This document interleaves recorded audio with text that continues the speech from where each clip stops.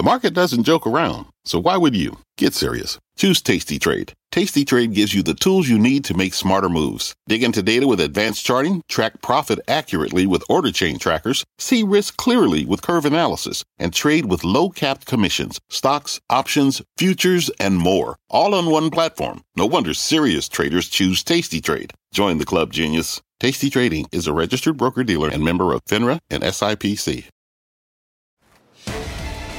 I'm Melissa Lee, and this is Fast Money. Tonight's trader lineup: Brian Kelly, Bonawyn Eison, Steve Grasso, and James McDonald, CEO of Hercules Investments. Tonight on Fast, a bold call on the cruise lines, making a big splash on the desk tonight. Find out if you should set sail on any of these names. Plus, cloudy with a chance of profits, where one of our traders is finding the next big opportunity. And later, ready for takeoff, the chartmaster says the airlines are set to soar. How you can play a return to the friendly skies. But we start with a strong finish to a topsy-turvy week. Stocks grinding higher today with all three major averages finishing firmly in the green. The Nasdaq, the big standout, gaining 2.25%. But brace yourself, because one of these four traders says a generational market meltdown is about to kick off starting next week. Now, we're not going to tell you who it is just yet, but we will tell you this much: it is not BK. So your odds of guessing who it is have increased greatly. Beeks, based on that headline, would you agree? Would you say it's time to hunker down?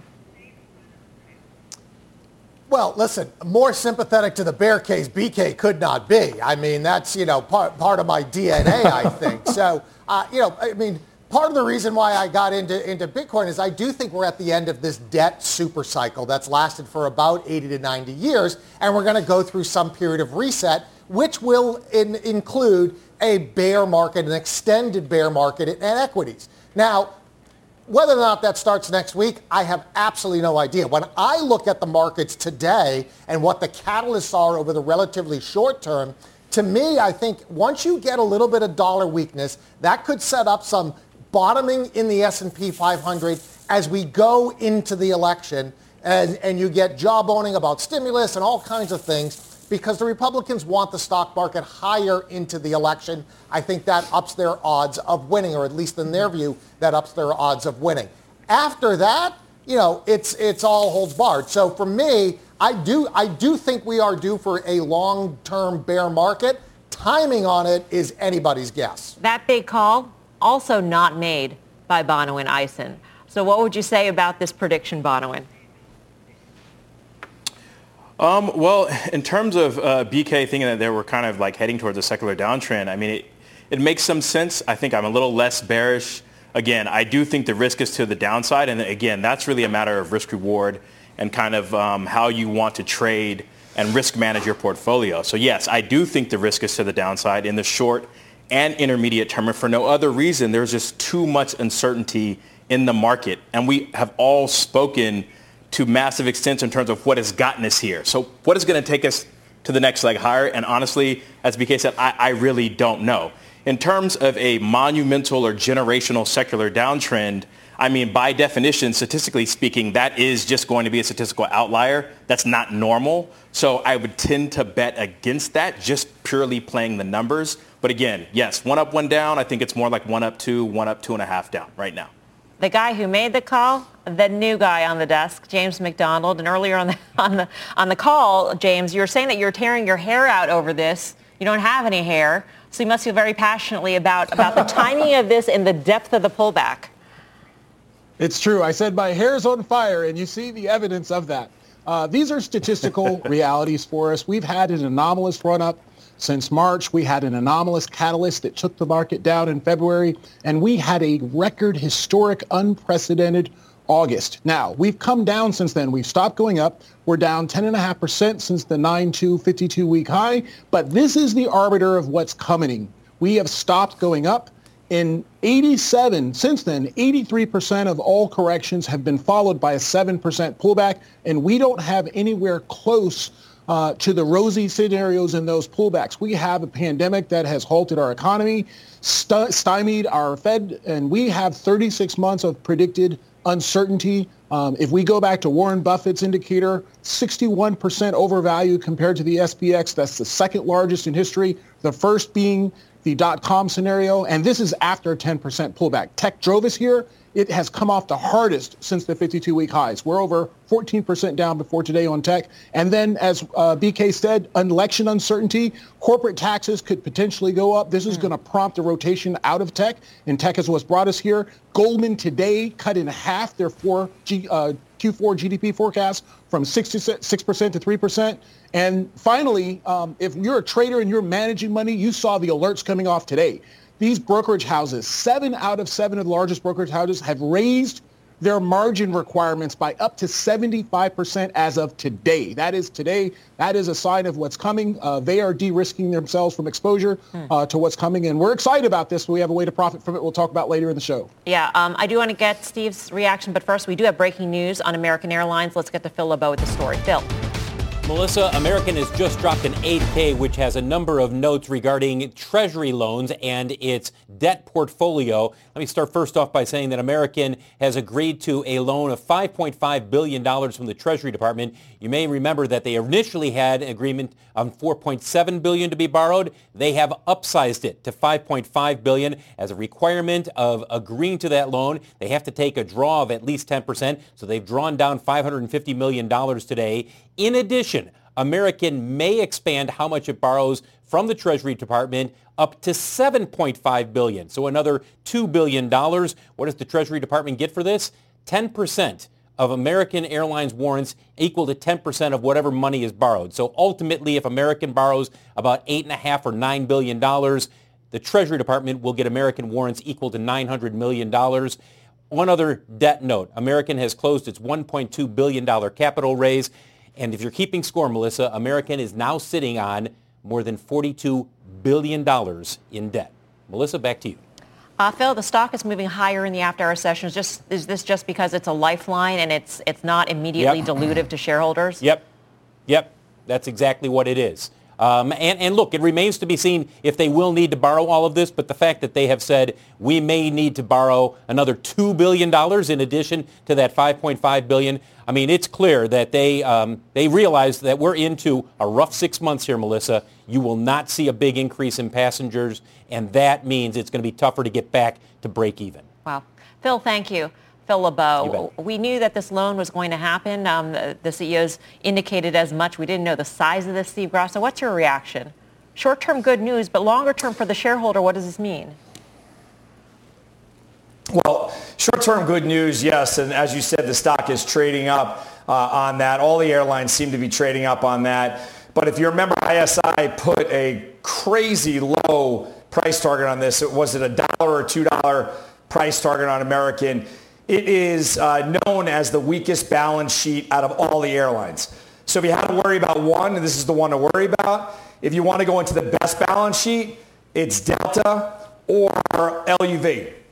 I'm in Southwest because I think that the domestic airlines are going to return quicker than international travel. But we have seen a flurry of positive headlines coming out in the airlines as of late. Yeah, Grasso's got a crackling mic. We'll work on that. As Grasso had mentioned, some of the other airlines have better balance sheets. We do know that Delta, Southwest, as well as Spirit, they've all said that they are not going to take out loans. So, Bonawyn, in your view, would that be the better bet for an investor right now as opposed to ones that are taking out loans and just building up their debt levels? Yes, I mean, I really couldn't state it any better. I mean, when you look at the enterprise value and the debt balance that these companies are taking on, right, this isn't because they see an investment on the horizon. This is literally in terms of them managing their cash burn and giving themselves enough runway to get back to some type of normalcy when it comes to bookings. So in terms of like really what's going to be accretive for shareholders, you definitely want to be heading to, the companies, the Deltas of the world, Southwest, literally anyone but American. They're in the worst situation so that when things do right size, you can look at ways to be accretive to shareholders rather than having to take all of that cash and pay down debt. Yeah, we've talked so many times about just getting to the other side, getting the cash in hand to get to the other side. James, I'm wondering if you would invest now for that other side scenario. We've got a crisis opportunity portfolio, and we think that when we're talking about industries being rescued, obviously transportation is always going to get support from the government, anything that involves trade or economic stability. And we like JETS, J-E-T-S, the ETF for this space. It's so difficult to predict what's happening in backroom, boardroom conversations and government negotiations. So we buy the whole basket. We like this sector as one that's going to recover when we get to the bottom of this market. I get that thesis that there will always be a government backstop for certain industries, but look at what happened to GM.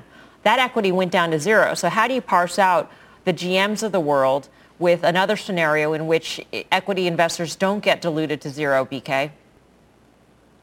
Yeah, I mean, and what happened to Bear Stearns, right? JP Morgan got a heck of a deal on that. So that's what you have to worry about in this scenario. I mean, what Phil said, $42 billion of debt. And I think for the folks at home that are playing the game, and I know a lot of people are playing the airlines as a trade, as a recovery trade, but remember, if you own the equity, if that debt goes bad, your equity is the first thing to go. You're wiped out. So I think you have a real tough time. I would stay away from American, the ones with the highest debt levels, and frankly, I would just trade these things at this point in time to bet on a recovery. You might want to, I would stay to the domestic ones. I love Delta, but the problem with Delta is a lot of their routes are international as well, and they get a lot fed in from that. And I think that's going to be the sector, the part of the airline sector that takes the longest to recover. So I would go more with like a Spirit or a Southwest that stays domestic. All right. Let's get back to the markets conversation. Are the charts pointing to a market pullback, as James has been predicting? Let's bring in the chart master, Carter Worth. So, Carter, what are you seeing?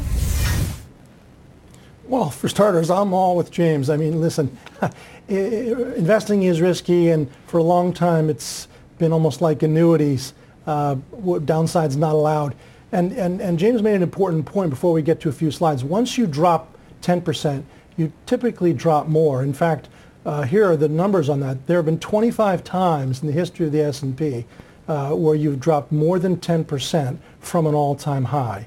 And the mean decline is more like 27, median around 21. So once you trigger 10, it quite often cascades into more. But let's look at what happened just this week. Slide 1. What we know is we just had a circumstance now where we're down 4 weeks in a row. That in and of itself is fairly rare. If you look at all rolling 4-week periods, 1928 to present, it's only happened about 2% of the time. Now, week 5, what happens? I mean, what could happen next week?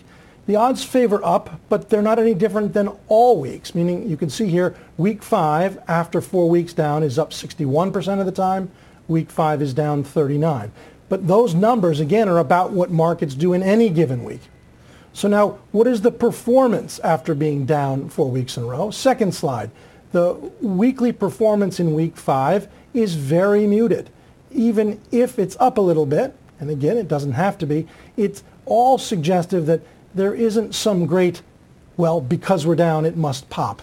We're not in that camp. Now let's look at two charts. Here's the first chart of the S&P. What you all know, we have the pandemic plunge. The S&P recovers to and above said plunge and now has fallen back below the tops of January, February.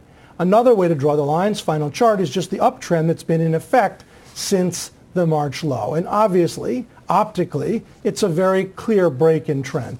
So the real issue is, after advancing 65% from the low to the September 2nd peak, and the NASDAQ 85%, are we going to skip away with just a 10% decline when all of the statistics would suggest otherwise? Does it change? My hunch is we will not skip away. Does it, I guess it doesn't change the filter through which you look, Carter, at all, the fact that market leadership is so concentrated in technology, and on the last trading day of the 4th week of declines, we saw such a strong bounce in tech specifically? Well, that's right. If you look at today, it's almost always this hourglass. All of the things that are cyclical, financials and energy and industrials, not doing well, and you have just a handful of names. Communications is one stock, two stocks, Facebook and so forth. I mean, consumer discretion was up. We know that's Amazon, and we know tech. So it remains the case where it's just a few champions that hold things together. When they're down, the market's down, and when they try to recover, you put on a recovery like today, but it doesn't fix things. All right. Carter, thank you. We'll see you in options action in a little bit. Carter Braxton Worth.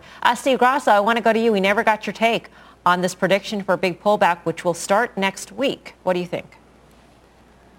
So I like two things. I like bold calls. James gets a thumbs up for that. I love data. He gets a thumbs up for that. I smell and when you look at the levels, no. There's no butt coming. So I had felt as if we should back off 20% as well, and that's why I threw out that number of 2850 or so, 2860 in the S&P cash. I think we're heading there, and that might be the first test. But when you look at generational bottoms, when we look at the COVID bottom, it took 23 days to go from the highs that we saw pre-COVID to the COVID low of 2191. Then it took 99 days to get back to that level. So the question is, as we said the last time I was on the show, is it a dip and you have to pick your dip worth buying? I think you could start to nibble once we break 3,000 in the S&P. To do it now, you're setting yourself up for failure. To break 3,000. I mean, more specifically, though, the last time you were on the show, Grasso, as memory serves, 2850 was the downside level that you had actually cited. So that's actually the level at which you would say, that's my dip. That's my dip. My dip is 2850. I want to be about 20% down from all-time highs. And I think Carter had just mentioned, once you go down 10, the median is down 27%. So I think that's the time we could start buying. So just to button this up, James, what's your dip then? That level on the S&P? So we've got 2890 as a key support level. We think that 2890 is imminent. 2850 is likely. We think 2890 is imminent, and there we'll see where our central government comes in to offer support again. I think that is something that we have to consider if we look at historical data. Chairman Greenspan and Chairman Bernanke didn't come in so quickly to rescue things, and so we do have to keep that in consideration. But 2850 and 2890 are very close, and so either way, we're coming down. All right, coming up. Cruise lines hitting some rocky waters this year, but is there smooth sailing on the horizon? We'll break down the bold call that sent these names soaring today. And later, cloud stocks have been flying high all year long. But is there a storm brewing in the sector? That trade and more when Fast Money returns. You seek the key, but first, you must learn the ways of precision, craft, and performance with Acura's all-electric ZDX. With a premium Bang & Olufsen sound system up to a 313-mile range and a Type S variant with an estimated 500 horsepower, the ZDX is their most powerful SUV yet. Unlock the energy when you visit Acura.com to order yours today. Welcome back to Fast Money. A bold call on the cruise lines today making some big waves. Barclays upgrading the sector to an overweight. The firm saying, while we may be early, we believe the risk reward is the most attractive in our coverage universe. Shares of Royal Caribbean, Carnival, Norwegian cruise lines all surging on this news. So is it time to set sail on these names? Bonawyn, this is a firm downgraded this group back in June, upgrading now, making what seems to be a tactical call based on what the CDC might say about sailing guidelines. Yeah, I mean, it's a bold call, and we said we do appreciate those, so hats off there, but I'm just not in agreement, right? We've just sat here and spoke about the issues, particularly the debt balances that face the airlines, right? Where the cruise lines are in the exact same situation. So we're poo-pooing American Airlines because they have $40 billion of debt, but Carnival has 25 and Royal Caribbean has about $30 billion of debt, right? So again, you're in the same situation, debt laden. Now, they do have some bookings that they're looking and projecting out to 2021, 2022, but essentially trying to make a call on when the coronavirus is going to abate. I mean, I don't think any of us are qualified to do that. So no, I mean, I will say that being that there is such a retail presence in this, I can see the stock bouncing. We've seen fits and starts, but I think there's so much to get through that you'll have an opportunity to get in at an attractive level, whether you miss the very bottom or not. Yeah, I mean, from an investor standpoint, I agree completely with what you said, Bono, and at the same time, it seems like this analyst wants to play trader a little bit because of the recent downgrade and now the upgrade. They're saying, because the set sail deadline is the end of this month, and they're expecting that CDC will actually extend that, but will say positive things about the guidelines, et cetera. So this sounds sort of like a tactical call because of just this near-term upside from the CDC, Grasso. What would you say? Is this worth a flyer? Yeah, so I hear everything Bonawyn's saying, and I do believe in that tactical call, because when you look at it, they had a price target on Royal Caribbean of 50. Current sale is around 64, so they upped their price target to not look silly, so they upped their price target to 68 or so. I do think that you can start to dabble in these. They have this healthy sale panel, and if they're going to be testing people before you get on and taking less excursions, and then maybe testing people in the middle of the cruise as well, there's a lot of people who love to cruise. So I think you can probably nibble. You don't have to bite, but I think it's okay to start nibbling on this. But I agree with Bonawyn. None of us can predict what COVID's going to look like 6 months from now. But what I can predict is that we're closer to the end than we were to the beginning. Let's hope that's true. Coming up, we are on cloud 9 over this high-flying ETF. We'll break down what is driving the rally and where it is headed from here. And later, it's been a turbulent year for airline stocks, but is a group ready for takeoff? We will tackle that when Fast Money returns.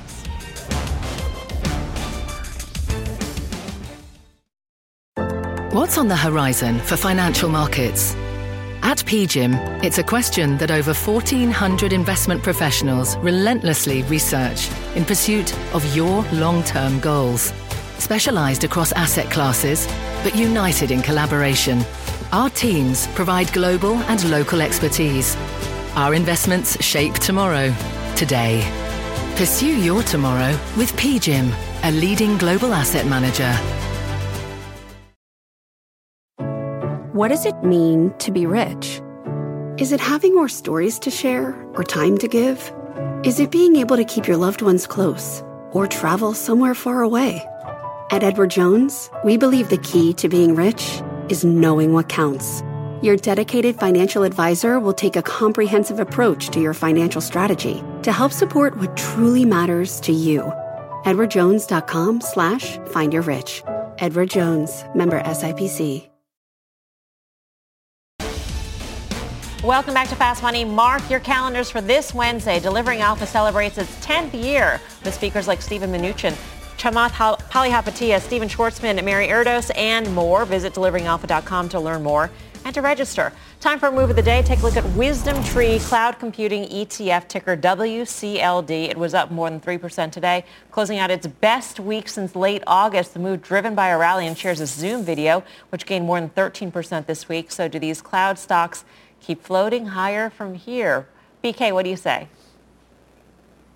Yeah, I mean, listen, the cloud, this thing has been a double off the lows. It has been one of the strongest sectors in the market, primarily because of the work from home, go to school from home, all these home things. And companies are going to continue to spend on that. So I think it's right when you have a market that is up as much as it was today, these names get a bit of love. That being said, it's not without risk, right? Because these things also got hit the hardest on the downside. So I think it's interesting. It's a place right here where I'd probably stick my toe in. And by that, I mean, I'd buy a third of what you would want as your position. And then let's see what the next week brings. And then maybe you'll have a chance to edge in another third. Bonawyn, quick thoughts on cloud? Yeah, I think I would decouple it, right? I'd buy names like CRM or Adobe. I mean, they're starting to consolidate, so I think you have a bit of downside. But those names make $90 and $12 billion and still have about 20 to 30% growth year over year in terms of revenue. So I'd stick with the more stable ones. Those that are still burning cash or modestly making cash, I'd wait on those. Yeah, and Grasso, in your abandonment of technology in general, also cloud? Yeah, I think you have to. I mean, well, Zoom is up 628% year to date. I think these things are, to say the least, a little overextended. It's only a 3% holding in this Wisdom Tree fund, but still, nonetheless, once we get back to any semblance of normal, these things are ripe to get whacked hard. All right, time for the final trade. Let's go around the horn. James McDonald. I am all in UVXY January 2021 calls. I think volatility is the only place to be here. Steve Grasso. International Paper had a price hike today. It helped all the containerboard stocks. It's WestRock, WRK, was up 8 or 9%. They are expected to follow with their own price hike next week. Bye. Bono and Eisen. With this dollar strength, I don't think it bodes well for EEM. If this $42 support doesn't hold, I think you've got about 5 to 10% downside in the stock. Brian Kelly. Yeah, well, for me, I'm looking for things that are going to bottom here. I'm looking at FCX, copper and gold. Dr. Copper has actually held up fairly well this year. So I think FCX somewhere around here is a good place to get it. All right, options action up next. Stay tuned. People today can spend half their lives over 50. So it's good to be financially ready for what's important to you as you get older, like a family vacation. Or starting your dream business. Welcome to Connie's Coffee. How may I help you? AARP's trusted financial tools can help you plan for whatever your future holds. That's why the younger you are, the more you need AARP. Start planning today at aarp.org/moneytools.